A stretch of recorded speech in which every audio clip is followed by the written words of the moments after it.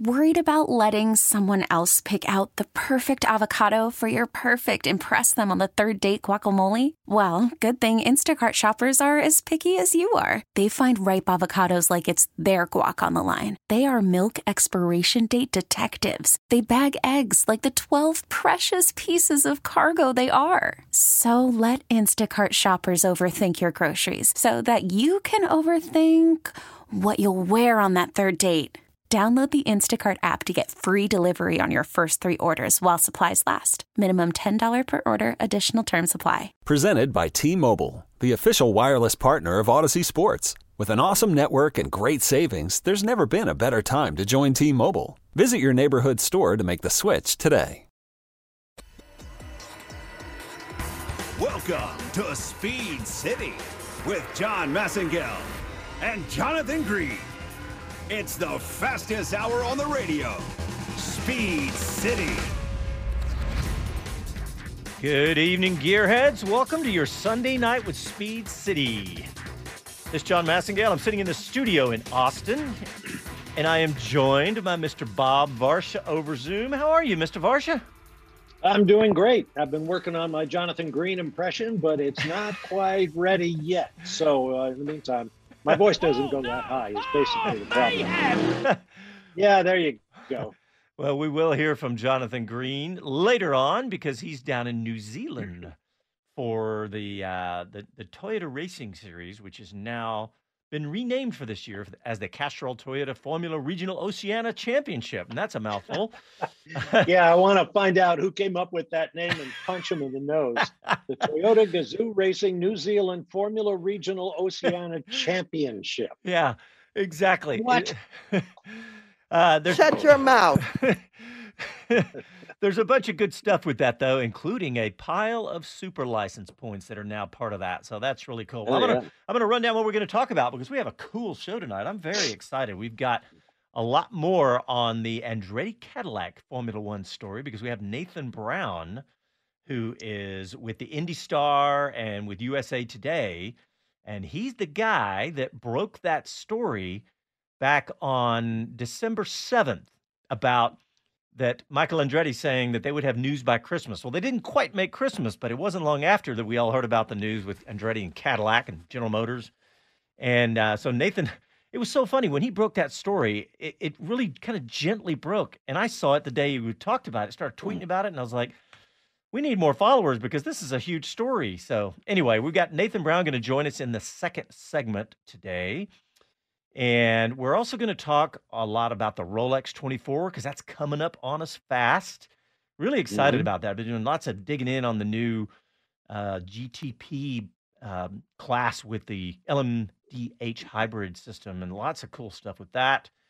And speaking of the New Zealand Championship, that Formula Regionals that down there, the Oceania, we have Chloe Chambers, an American, one of 4 Americans racing in the series down there this year. And we'll talk all about that series because if you don't know about it, you should, because there's been lots of Formula One drivers that came through that little winter series on their path to stardom. So, but we got Chloe Chambers, an American, one of 4. So we're going to have her later on. And we have lots of Formula One stories, including comments from Toto Wolff. And we have an exclusive clip that I caught up with Bobby Epstein to ask him about the Andretti story and a couple other things. So we're going to hear from Bobby Epstein later in the show. But I want to start with the Rolex 24 at Daytona because in a couple of weeks' time, that's going to be all the headlines. And Bob, I really am excited about it because there's lots of new cool stuff. We have a big field. There's lots of new technology. So I'm fired up about it. I am too. IMSA has come a long way. They've gotten their arms linked with the folks from the Automobile Club of the West who organized the Le Mans 24 Hours. They have classes that now allow racers from the United States to go over there and race and vice versa. And as a result, this has got to be one of the best Rolex 24-hour events ever. Another incredible lineup of driving talent, not only in the brand new LMDH, or as IMSA chooses to call them, GTP, Grand Touring Prototype, which is a throwback to the early 80s when I got involved with sports car racing. And those were golden days. So they've got the new fancy hybrid prototypes, LMP2, LMP3, and 2 classes of GT Daytona. Those are the volume produced cars, Ferrari, Mercedes, what have you. And 1 class for highly trained and distinguished professionals, and the other for well-resourced but effective amateur drivers. It's going to be a terrific race, and I can't wait. Well, you just talk about that last class. My son is a mechanic on the Inception McLaren team, and they're the only McLaren in the field this year of all those 61 cars. And I was talking to him yesterday and today. He came by my house and got some tools out of his shop, and they've got a pile of parts headed out there. And, it's funny, before the show we were talking, Bob, about years ago how there used to be some kind of some ragtag teams. Well, these guys in particular, this Inception team is a very, very well-equipped, well-organized team. And, that's just the way it is in IMSA now, especially at a big one like Daytona. There are even the small teams have big resources and, even some big names involved in up and down. So it's not like the old days. Yeah, you've got, at the pointy end of the spear, you've got 2 cars from Roger Penske, 2 cars from Chip Ganassi, 1 from the Mike Sharp team, the Acura team that has won this race a number of times, 1 new Acura from Wayne Taylor Racing, who has won the race a bunch. And you mentioned we used to have a lot of ragtag teams out there. Back in 1980, when I first started getting involved, we had something like 84 entries and 79 starters. And a lot of them were, like the boys who race for beers on a Saturday night. They get together and whack together a Chevy Camaro or something and go to Daytona and race with the big boys. But you can't do that anymore. Number one, the track can't allow it. Number 2, the quality of cars is so good. You're racing Ferrari and Lamborghini and Corvette, not to mention all of the prototypes and the LMP3, which is the lowest prototype class, then LMP2. Both of those classes use a lot of common parts, common engines, chassis from designated chassis building companies. And then, of course, the stars of the show are the GTP cars from great manufacturers, great lineups of drivers, and, the equivalent of close to 1,000 horsepower from these hybrid powertrains. So it's going to be just terrific. The only thing I wish they'd do is reverse the habit of the last decade or so and turn out the lights at the track at night. We used to race in the dark at Daytona. And this time of year, there's more dark than daylight, unlike Le Mans in June when it's mostly daylight. At Daytona, it gets, as an old friend of mine used to say, country dark. And the headlights flying around the high banks at 200 miles an hour, cars trying to stay out of each other's way and looking for that looming GTP car rocketing up your butt. It's just the most exciting thing. And if it's not on anybody's bucket list within the sound of my voice, you really should check out the 24 hours of Daytona. Nobody sits in the grandstands. Everybody goes down to field level to push up against the fences and watch these cars go by within a stone's throw. Great stuff. I know, Bob. I started inquiring about credentials, and I decided I just couldn't make the time to make it work. In fact, I even got a really nice email from them back going, "Hey, we know who you guys are and everything, but are you 100% sure you're coming? Because apparently it is a really tight place and they can only have so much media." Yeah. So I bowed out quickly. I just said, "Look, I was going to kind of come on a whim." I just said, "Don't worry about it. Don't worry."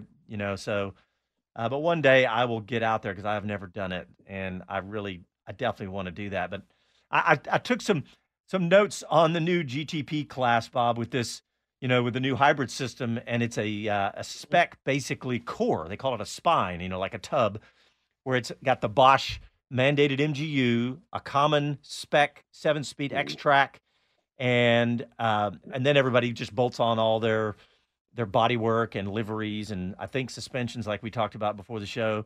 But I was noticing that the Porsche 963, which of course is a nod back to the mid-'80s 962s, I noticed Porsche will sell you one for $2.9 million, basically a full package. 963 LMDH car, and it includes a full factory support of a team. And I thought that was pretty cool. And one other thing that jumped out at me is how all the GTP cars now are using a VP Fuels, a renewable R80. And I spent 10 minutes digging, trying to find some more information and could not find anything yet. I'm going to keep looking into that just for my own knowledge, because I want to find out how they're doing it. How they're making it renewable. Yeah. So, well, it's a biofuel, essentially. I think it's non-fossil based, if you will. And it's a direction a lot of series are going. I mean, the lower formula in European open wheel racing is going there. I'm sure down the road, IndyCar in this country will go there. Formula One, with the new engine regulations in 2026, I'm sure are going to be asked to switch to a sustainable fuel. It's it's an exciting development. It's an exciting time, and I can't wait to see how all this plays out. Everything from how the sports car guys keep the ICE, the internal combustion engines, with maybe sustainable fuels along with hybrids and stuff. It's really going to be cool. All right, we are up against a break, and when we come back, we're going to have Nathan Brown with us from the IndyStar and USA Today. You're listening to your Sunday Night with Speed City, and we'll be back after these messages.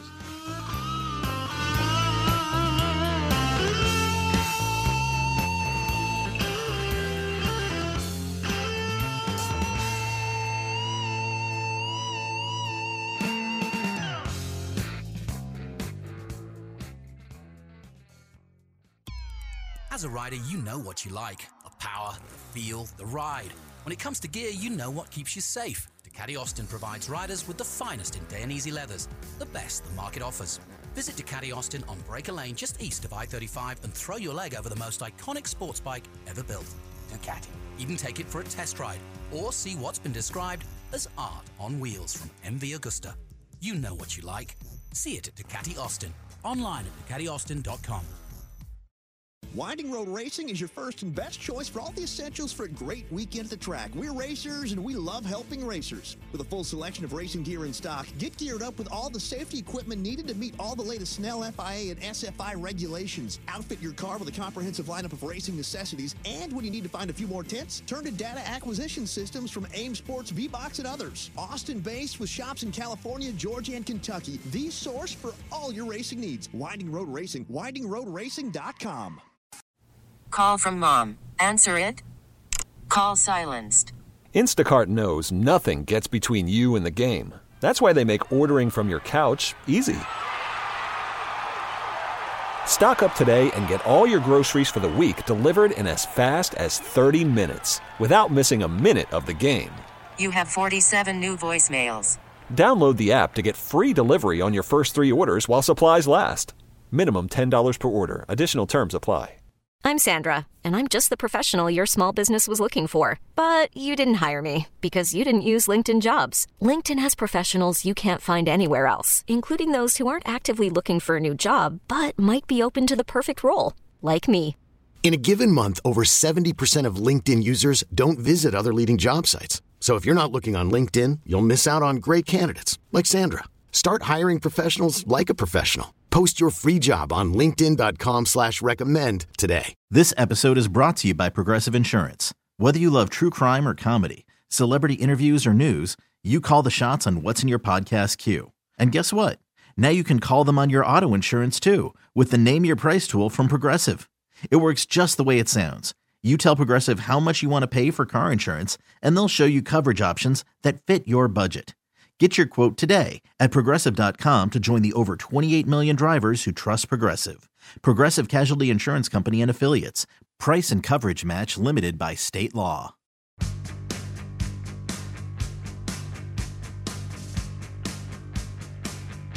Hi, this is Max Verstappen, and you're listening to Speed City. Welcome back to the fastest hour in radio, Speed City. All right, welcome back to your Sunday Night with Speed City. I want to welcome to the show. I've become a fanboy of this gentleman because I started reading his coverage a couple, 3 years ago, and then really closely during the Andretti thing and the Andretti-Cadillac developments. And Nathan Brown has really caught my attention. He writes for the IndyStar newspaper and the USA Today, and has really done a great job. Nathan, welcome to Speed City. Thank you guys for having me on this evening. Well, we appreciate it. And you broke this story, Nathan. Correct me if I'm wrong. In my mind, you did, because on December 7th, you did an article about the new Andretti headquarters and that you had gotten to speak with several people including Michael Andretti, at this event. And you started talking about all things that I had never heard of, including Guggenheim and the big bomb was that you got Michael to say, we're hoping in the next couple of weeks, and it would be a nice Christmas present to have word about their Formula One efforts. Did I get that right? Did you break all that? Yeah, that was correct. It was a great chance to talk to Michael. I hadn't gotten a chance to talk to him about their Formula One project in quite some time, and that was a great opportunity at their groundbreaking ceremony in Fishers to get a good update. His Christmas present, at least publicly, didn't come to fruition, but it was not more than a couple weeks before we got word that he and General Motors, specifically Cadillac, were pushing forward to try and submit an official entry to the expressions of interest process that the FIA is planning to open here soon. As I wrote there, as you mentioned there, they've got some great funding partners to build this $200 million facility that should be up and running here by early 2025. And as Mario Andretti said at that ceremony, they expect it to be one of the best motor racing facilities in the entire world. So excited to see what that looks like, and excited to see not only what types of racing teams they host there, but what kind of cars they might be building, including potentially for this Formula One project that they have up in the air right now. Mm-hmm. Nathan, did Michael say anything about NASCAR at that opportunity you had to talk with him? Because I've seen quotes from him since that eventually NASCAR Cup racing is on his to-do list as well. So it's funny. So at the time, I didn't think a whole lot of it. I talked to Michael a year ago, right when they were on the cusp of that Sauber deal that ended up falling through at the 11th hour. And he had talked, at that time, just kind of about the process of building his race team. And we all know that, he'd been close a couple times on a NASCAR project. And he'd said at that point, that was just kind of generally always on their radar, but nothing super specific. But at that groundbreaking ceremony in early December, there was a Fishers city councilman that had a slip of the tongue and actually said that they were already in NASCAR. And I can't remember a politician getting his facts mixed up. Exactly.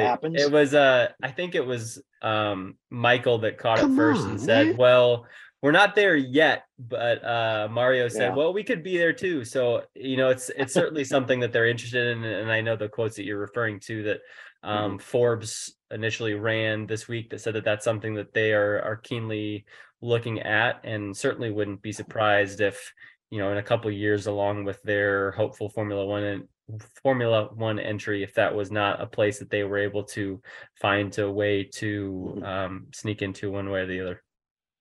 Yeah. I have to confess, when I read the article and I saw they were going to build at the Indianapolis airport, I assumed that meant Indianapolis International. And all my Indianapolis friends laughed at me when I said that, because they said Fishers is northeast of the city, and it's the Indianapolis Metropolitan Airport.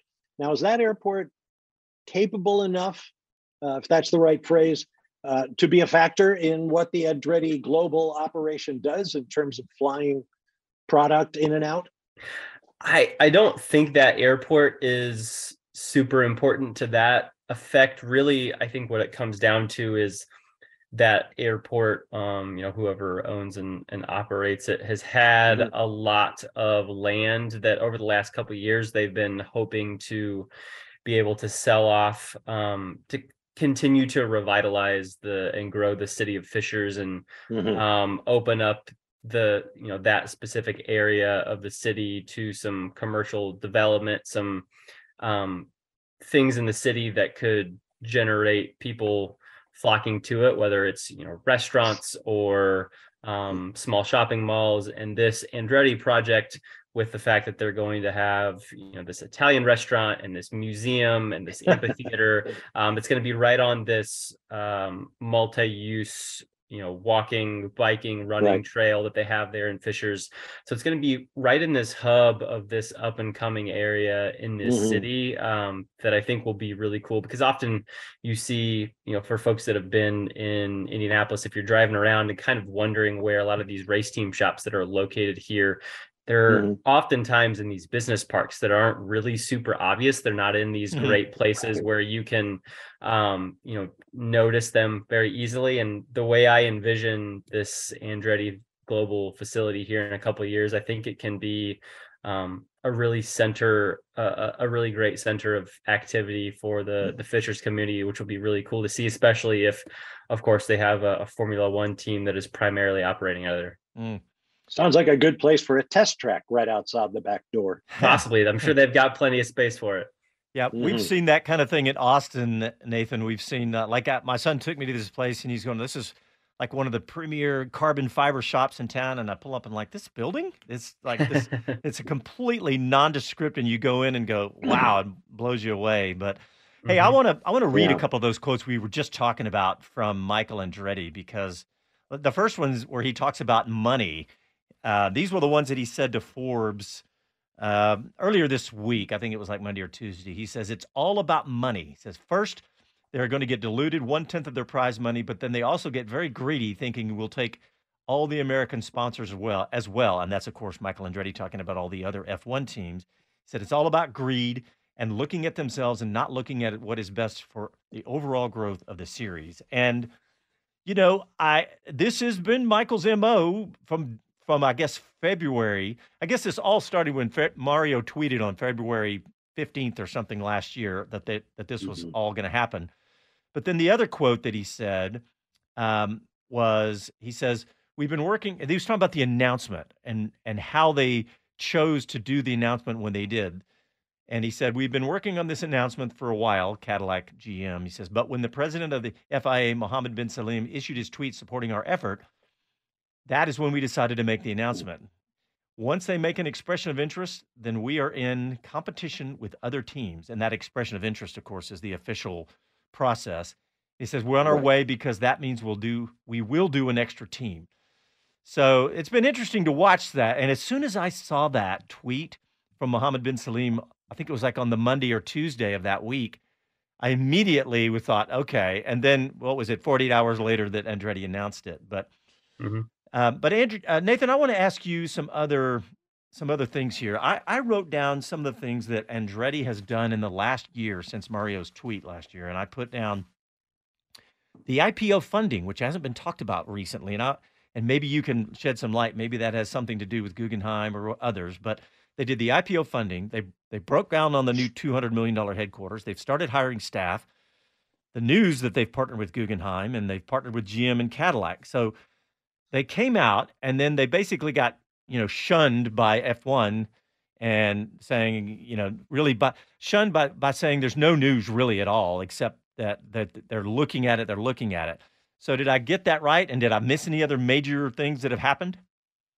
I mean, I would say the only other really big thing, and we continue to hear it referenced, even 8-9 months later on, that Michael was present at the Miami Grand Prix to the level of walking around the paddock with a sheet of paper that he was, although it was an informal petition that had no, legal weight by any stretch of the imagination, was trying to garner the signatures of the team principals of the 10 current Formula One teams in the paddock, just essentially to symbolize that they supported his push to join the series in the near future. He famously, only publicly on that document only got the signatures of Zach Brown from McLaren and Laurent Rossi from Alpine, which are the two teams that you would expect. It's no secret that at least at some point, we're not sure right now where things stand, but at one point when Michael was planning to come in on his own, that they would have an engine deal with Renault Alpine's team. And of course, Michael and Zach go way back and are partners with the Australian Supercars team, Walkinshaw Andretti. So there's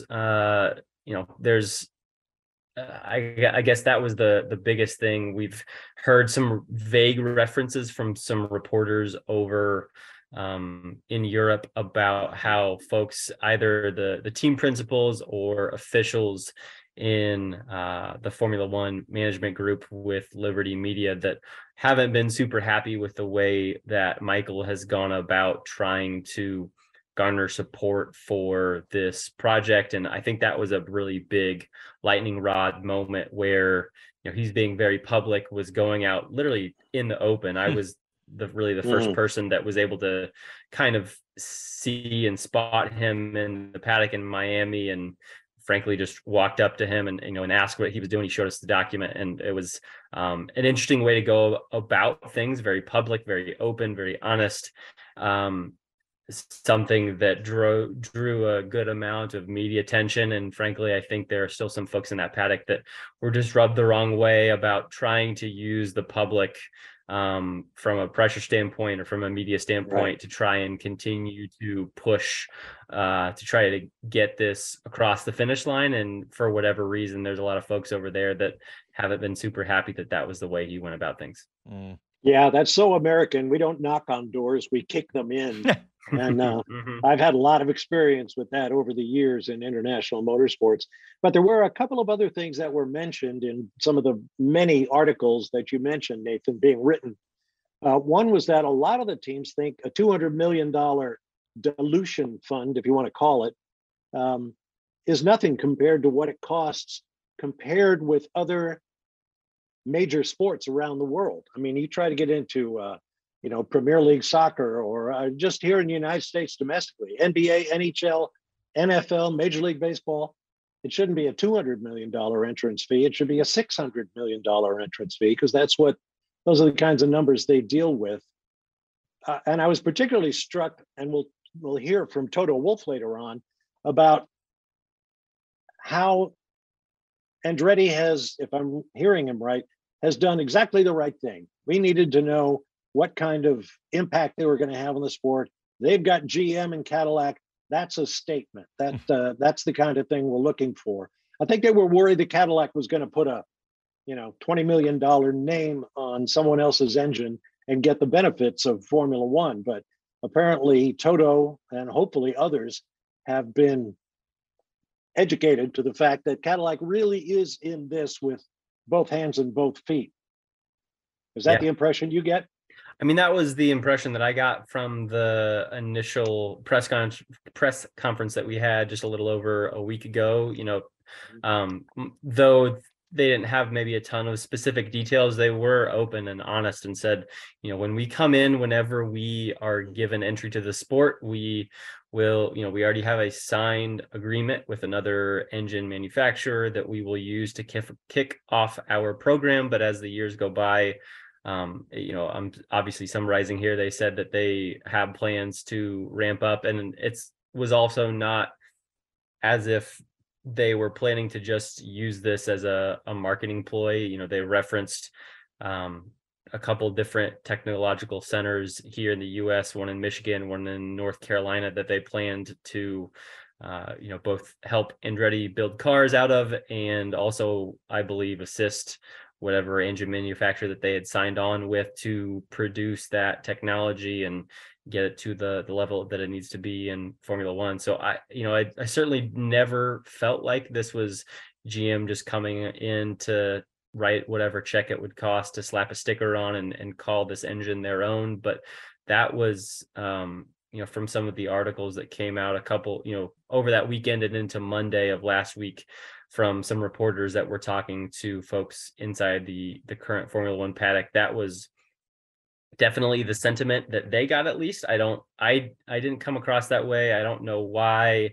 That was just the general assumption. We don't have the specifics of Andretti's project, and I would assume that they maybe don't necessarily either. There's expressions of interest process hasn't opened up, so I'm sure whenever that does, Michael and General Motors and their team will, I'm sure, have a very specific plan to present to the FIA and Formula One management team about exactly how they plan to go about this. But that was never something that was made public. So I really do feel like that was a lot of assumptions from folks and some rumors that really kind of took off, when I don't know that there are a whole lot of people out there that really truly know exactly the 5 or say maybe even 10-year plan of what Andretti Global and General Motors are hoping to do with this if they were to gain entry in a couple of years. It's interesting because you talked about the power units. As soon as this came out, I thought, okay, they signed the deal with Renault. They said they'd done a deal, but then I looked up the relationships with Renault and GM, and then I saw that last year that Renault and Nissan, who had that long time relationship, and GM kind of broke up. They had a divorce of sorts. And then I noticed that Honda and GM had just signed a big new agreement to do with electric vehicles. And, Cadillac has had a lot of traction, no pun intended, with the new electric Lyric. And, and even this flagship Cadillac, and they're all going to be electric.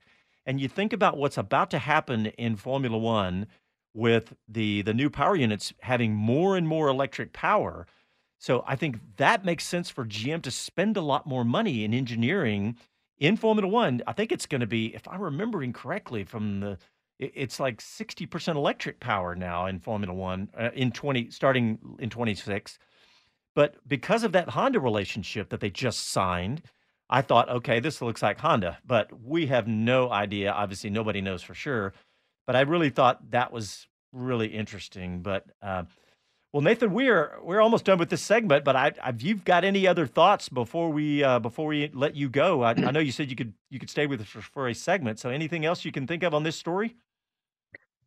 Let me think here. I mean, I think this is certainly something that's not going to go away. I think we're going to continue to see ebbs and flows of this storyline. Certainly, whenever Michael and his team at Andretti Global get the green light to actually submit their program to this expressions of interest process that the FIA, I think, says will take a couple of months.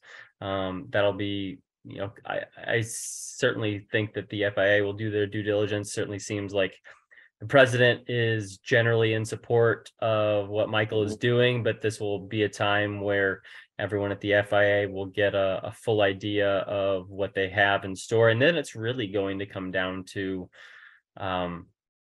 how Michael can try to get the decision makers at the Formula One management group, what we think of as Formula One specifically, how he can get them on their side. As we've seen through some of their statements and quotes on the record that Stefano Domenicali and some others have given, they've pushed back at the idea that they even need another team whenever Michael has been solely on the forefront. And then as he's continued to gain momentum, as some other teams and operations are in the background, kind of rumored to be looking at Formula One in a couple years, there's now been the idea that, they're pushing this idea that Andretti is not the only one looking at this. So I think it's going to be incredibly important that Michael can get some of those big wigs, those decision makers at Formula One on his side. It's not necessarily team principals,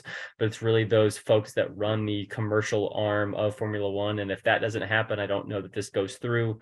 So I think hopefully we will see him take a little bit of a different approach, and maybe once a lot more of these facts about exactly how he plans to run this come to the surface, at least privately behind the scenes in those presentations he gives those folks, those will be the key moments that we will see whether or not we see this team push through to the finish line in a couple of years. Well, speaking of, is this going to be your beat going forward, Nathan? What was that? Is this going to be your beat going forward, the Andretti saga? It certainly will continue to be every moment that this we kind of see twists and turns in the road. This will be something I will be paying a lot of attention to as I continue to put a lot of my time and effort into IndyCar. That's my main beat, but anything that Andretti has to do anywhere in this motorsports world, particularly in Formula One, because it's so big here, is just a no-brainer of something that we'll be paying a lot of attention to at IndyStar, and we'll continue to have news and thoughts, analysis, and hopefully be answering some questions for folks about how this process is going to continue to go. Well, Nathan, thank you so much. And if you're watching and listening, you follow Nathan because he has some fantastic information. Like I said, he broke the story, and Nathan, I don't think I've done a show since last year, February, that we haven't mentioned Andretti Formula One. So we follow this very closely, and we will keep an eye. I'm going to set your Twitter on notifications so it pops up on my phone every time you tweet. Thank you, Where Nathan. can people follow you, Nathan? Yeah. How do they? What's your handle? Where can people? Yeah, on Twitter, but @by_ Nathan Brown is my Twitter handle. And you can read all of my content at IndyStar.com. We will continue. I'll actually plan to have another update on this Andretti story, at least one, if not more, later this week. So if that's a story that you're keenly interested in, please continue to check back there and follow my Twitter account, and we will continue to monitor this story as it develops. Awesome. Nathan, thank you very much. We appreciate you coming on. Thanks, guys, for having me. All right, everybody, we're going to take a break. When we come back, we'll have some more Formula One stories and more. You're listening to Sunday Night with Speed City. Back after these messages.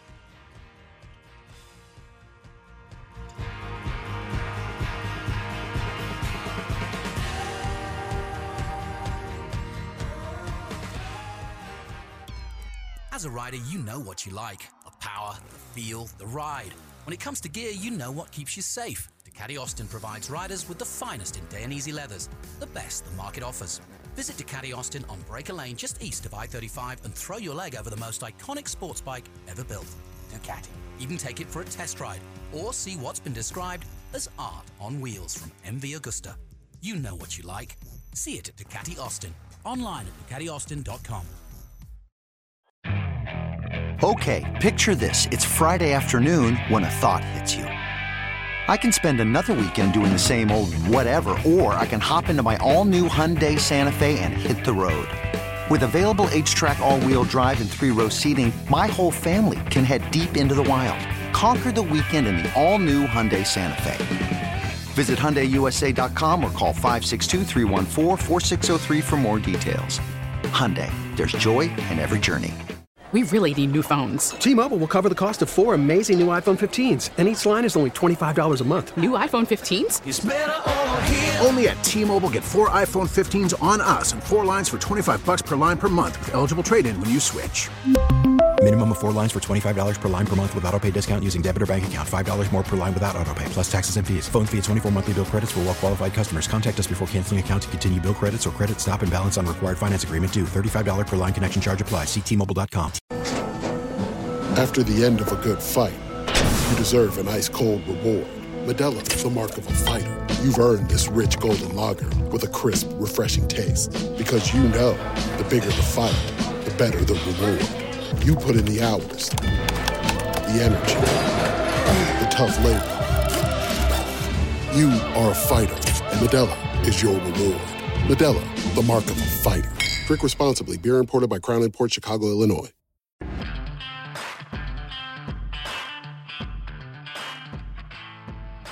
I'm Jenny Gow from BBC F1. You are listening to Speed City.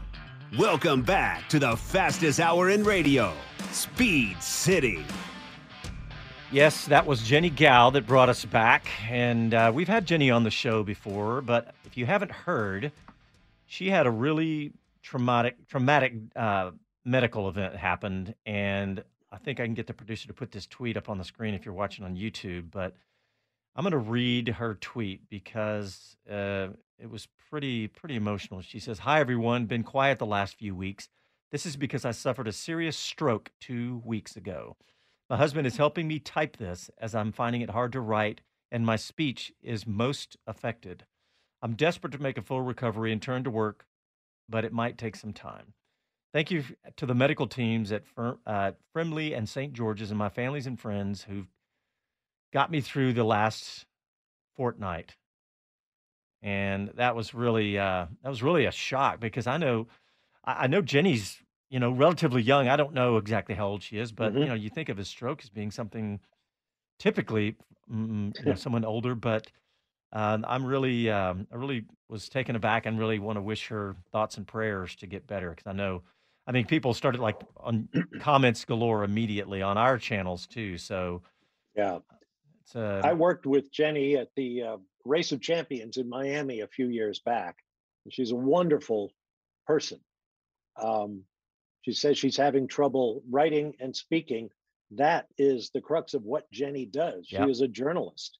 So this is a tremendous blow. She is also a wife and a mother and a daughter and on and on and on. And so this is a tremendously upsetting thing, not only for the motorsports community, but for her family as well. So yeah, our thoughts are all with Jenny, and we wish her a very quick and complete recovery. Yeah, we'll be keeping you guys updated on that.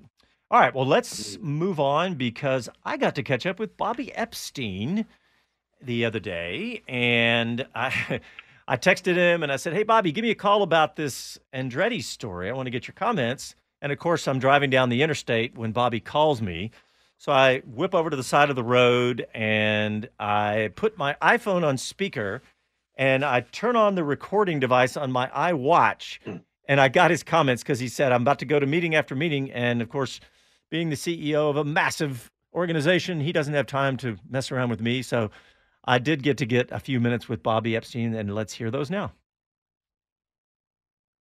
I think the partnership's a beautiful move by the Andretti Group, and it's a brilliant decision by Cadillac to join up. Cadillac has a history with racing that goes back even farther than the Andrettis. I think they started racing in the 50s, and they have a brand that constantly pursues the relevance that a younger demographic, I think, brings that they're trying to reach. So I think it's fantastic, and it meets the criteria, I think, that F1's dream of growing in the Americas and in the U.S. I mean, you got both the manufacturer and the pedigree. It seems to be a perfect alignment. Well, there's a lot of buzz about the Drive to Survive and how that's driven a lot of influence about the growth of Formula 1 in the United States. But you guys have made a massive influence on this. How much influence do you think you've had on all this new growth and even on this decision by Cadillac to partner with Andretti? I think we gave them a cornerstone to build on, and you've got to start somewhere. And that cornerstone's a pretty good starting spot. And I think we built, as much as trying to build the popularity of the sport, the best we could really do was build an event. And I think we created a great event, and it's well received. And then for the sport, the things that F1 has done and things Netflix has done to expose the sport to more to a wider audience has been something that we benefited from. You know, Bobby, the last couple of years, you guys have had unbelievable record crowds, biggest of all time, 400,000 and then 440,000. If this Andretti Cadillac deal does go through, I'm kind of joking, but just how many people could you guys fit in your many acres that you have out there?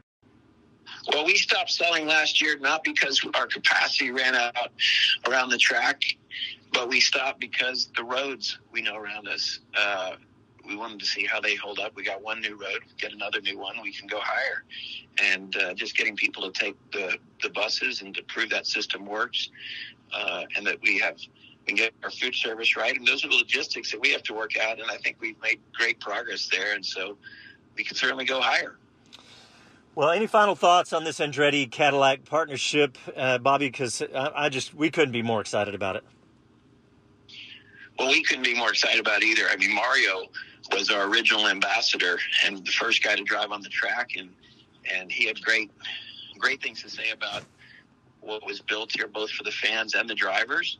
So our relationship there is a really good one, and we're so fond of those guys that I don't think they could have picked a better partner, and we're so excited about it. Well, thanks, Bobby. I appreciate it. Yeah, congrats to you guys on this because it's going to be a good thing for you, and we'll talk soon. Thanks, Sean. Yeah, I like what he said about how COTA gave F1 a cornerstone. I know that maybe seemed like a stretch to some people, but if you just think back to 2012, or really 2010, when they started planning all this, and then they built a permanent home for Formula One in the United States. They showed that they were smart and flexible because it started off like a bang, and then it kind of softened a little bit, and then they figured out how to build the show around it and grow it. And then Liberty Media came in and, this was 7 years later from the genesis of COTA and bought the series. So I don't think that's too much of a stretch, but I just wanted to get Bobby's take on it because, like I said, of our excitement. And I'd forgotten that Mario had been the ambassador. I knew he was for at least a year or two there. Yeah, he's as the CEO, president, whatever his title is at Circuit of the Americas, Bobby Epstein has certainly contributed to the growth of Formula One in the United States in a very big way. And he's in an interesting position now because Circuit of the Americas is basically the cornerstone of a 3-race tour of America, if you will, for the World Championship. And I think it's, in the space of a decade, it's become sort of the grand dam of the Formula One circuits in the United States, the way places like Watkins Glen used to be. Mm-hmm. And I hope that continues while Miami and Las Vegas bring a lot of glitz to the game, being basically street circuits, temporary circuits. Circuit of the Americas sits out there on the prairie or whatever you'll call it there in Texas. And it's a very different kind of environment. It's cowboy country. It's UT Longhorns. It's whatever you'd like to make of it. Great motorsports traditions in Texas. AJ Foyt, Jim Hall, the Body Brothers, and on and on and on. There's a lot there to enjoy in Texas. And thanks to Bobby and his staff for, bringing it to us. Yeah. And I remember the first time when the announcement came that day, I jumped in my car and drove out to that pasture. I would have called it. It was a cow pasture, and there wasn't anything out there. It looks quite different. Well, hey, we got a couple of stories that I don't want to miss before we go to the next segment. One of them is Williams' announcement about their new team, the new executive. What do you think about this, Bob? I think it's a great choice. James Voles has been a chief strategist for the Mercedes Formula One team through all of their championships. So he's obviously impeccably credentialed for that role, but now he's going to take on a team principal role. He's going to be able to spread his wings in the way that most ambitious young Formula One engineers, if you will, and executives want to do. And I think he's going to do a great job. I think it speaks volumes for Toto Wolff and Mercedes that they were happy to send him on his way, kind of like, pushing the young ones out of the nest. That like famous coaches in football here in the United States at a coaching tree, and they send out, former assistants who become great head coaches in their own right. I think there's a really useful metaphor there. And I don't think James Voles will be the last guy to leave Mercedes for greater ambitions. That's a great coaching analogy. How you've got Belichick and all the people that work for him, and at Alabama. I can't remember that. But anyway, that's a Bear Bryant, but after Bear, the current coach, Nick Saban. Yeah, so Nick Saban. But yeah, great analogy. Well, hey, I want to shift gears before we go to the next segment. We have a guest in our next segment, but this is a good lead-in because she is down in New Zealand, and Jonathan and I we caught up a little bit earlier today. And he gave us a little prep for this next segment. Let's hear from Jonathan. But it's all Toyota racing down in New Zealand, and it's awesome. You've been there for many years. It's a great place to see young and upcoming drivers. Yeah, and it really is back with a vengeance because for the last couple of years under COVID, obviously New Zealand very clamped down, but it's great to have international racing. We've got stars from Brazil, Britain, Australia, New Zealand, and 4 drivers from America. The first time we've had so many drivers from America. So really exciting. That's a big deal. We got 4. I mean, it's occasionally been 1. I don't think we've ever had more than maybe 2, but this is cool to have 4 young Americans. Yeah, and we've certainly not had an American winning the feature race and now leading the championship after the first round here at Highlands Park on the Southern Island after the weekend's racing. Well, yeah, let's talk about what's gone on so far. I mean, because give everybody an overview of the series, how it's basically a whole season compressed into like 5 weeks. Yeah, as you mentioned, it's now the Formula Regional Oceania Series, but that might be a bit of a mouthful, but more importantly, it carries 18 super license points for the winner over 5 weeks. Now, that sounds like too easy, but it is 15 races over 5 weeks, race after, weekend after weekend. So straight from here in Highlands, we've done 3 races. We're now going south again to the southernmost tip of New Zealand, and we're doing 3 more races. So it's pretty intense and mentally very fatiguing and physically very fatiguing for the drivers. But it's a full season in just 5 weeks. And like you say, you're halfway to Formula One if you win it. Yeah, you just stole what I was going to say, halfway there. Well, so talk about how many races have gone on so far, who's leading what, how are the Americans doing? Yeah, we have had 3 races. The first race was won by New Zealander Callum Hedge, who's also been a champion in New Zealand in tin tops before now, but he's still a youngster at just 19. But he's looked very good. If anybody was a favorite right now, I'd say it was Callum. He had a DNF, unfortunately. He got a bent rocker in the 3rd race, so he's not leading the championship, but he's been fastest every session and won the first race and was pole for the feature race. So just shows you.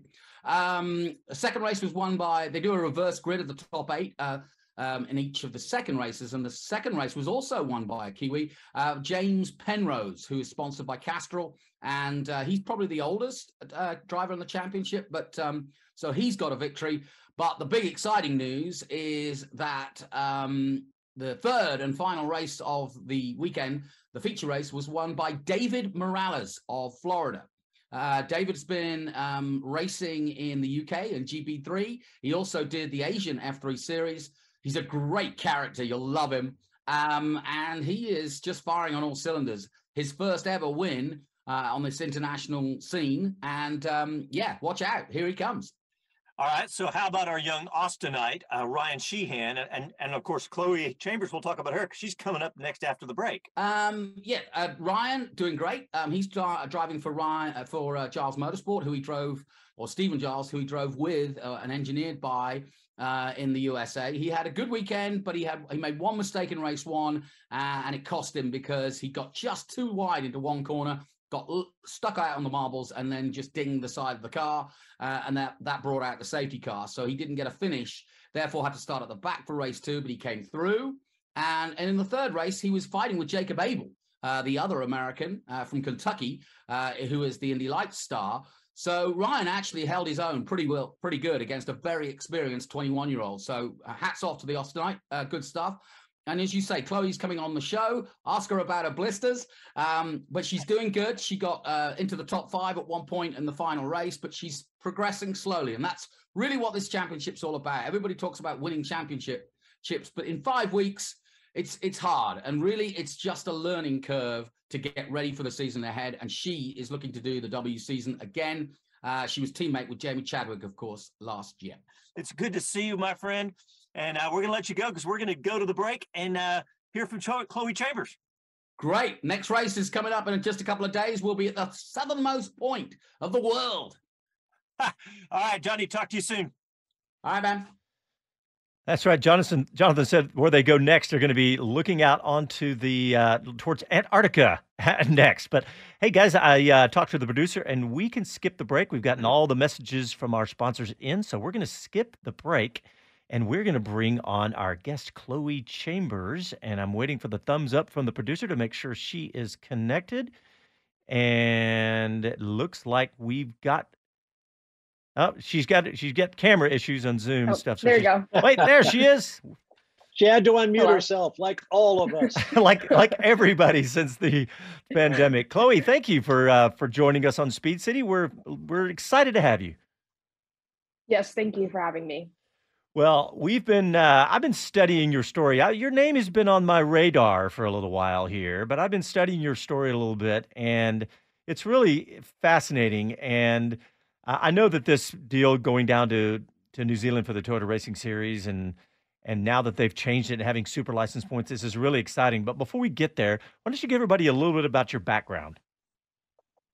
Yeah, so I started racing go-karts when I was 8 years old. Well, before that, mainly the interest in motorsports had come through my dad, and he was a big Formula One fan, and obviously he enjoyed watching it on the weekends, and so I would join in on that as well. And then he also had a track car that he would go out and do track days and autocross days in, so I would kind of tag along in those, and I did that all through growing up. And then eventually I got bored and wanted to start driving myself. And my parents did some research and they found a kart track near my house. And basically I started racing that next year.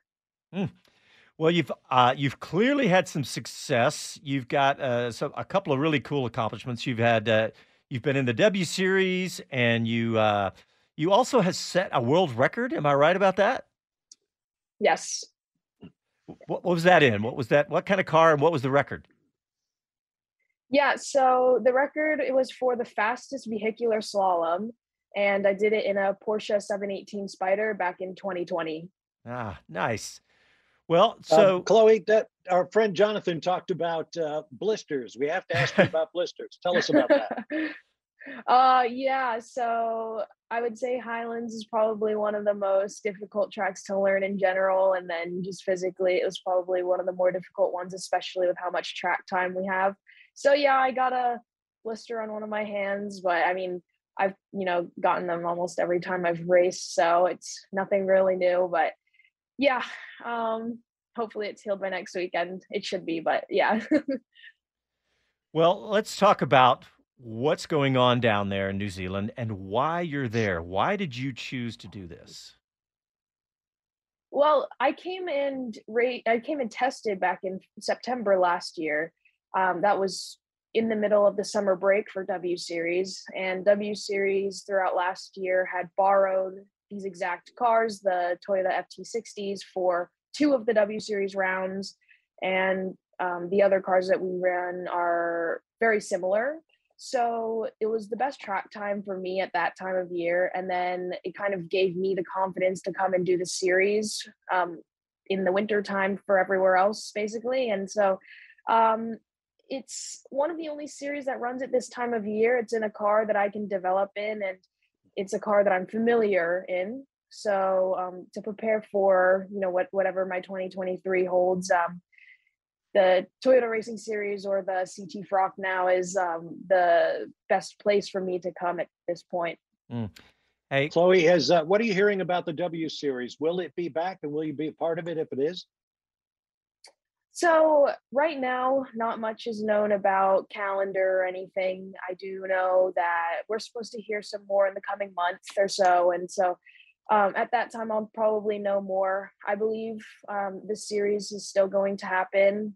Not entirely sure about calendar or anything, but if it does happen, I plan to be back, as last year was only my first year in it. So just have another crack at it. And, obviously it helped to further my development. So yeah, I mean, we'll see what happens with it, but yeah, I look forward to doing it if it does come back. Chloe, this series is such great experience. For example, if you don't do W Series, where do you think that this will help you go in your career? So I would say, obviously, it's a Formula Regional spec car.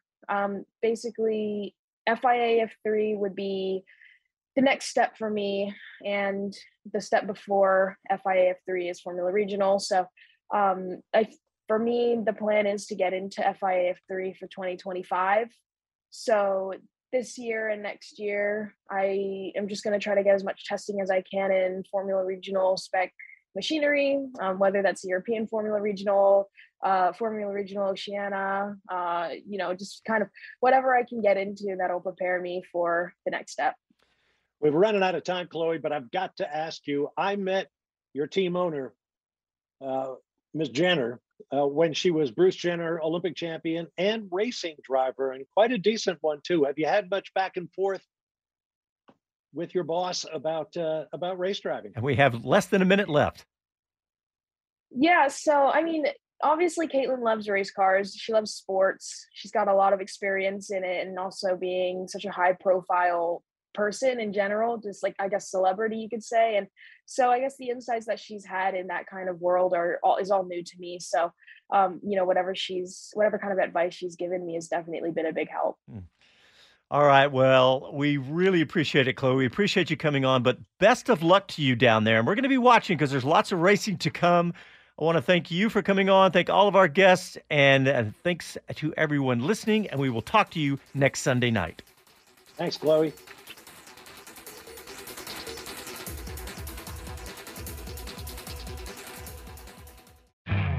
You could spend the weekend doing the same old whatever, or you could conquer the weekend in the all-new Hyundai Santa Fe. Visit HyundaiUSA.com for more details. Hyundai, there's joy in every journey. This episode is brought to you by Progressive Insurance. Whether you love true crime or comedy, celebrity interviews or news, you call the shots on what's in your podcast queue. And guess what? Now you can call them on your auto insurance too with the Name Your Price tool from Progressive.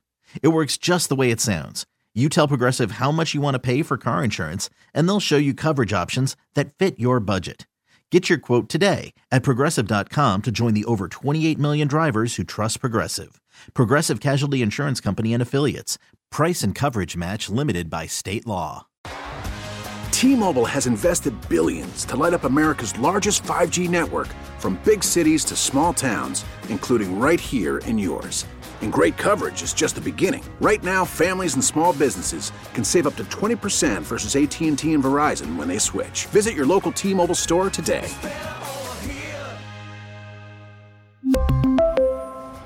Plan savings with 3 lines of T-Mobile Essentials versus comparable available plans. Plan features and taxes and fees may vary.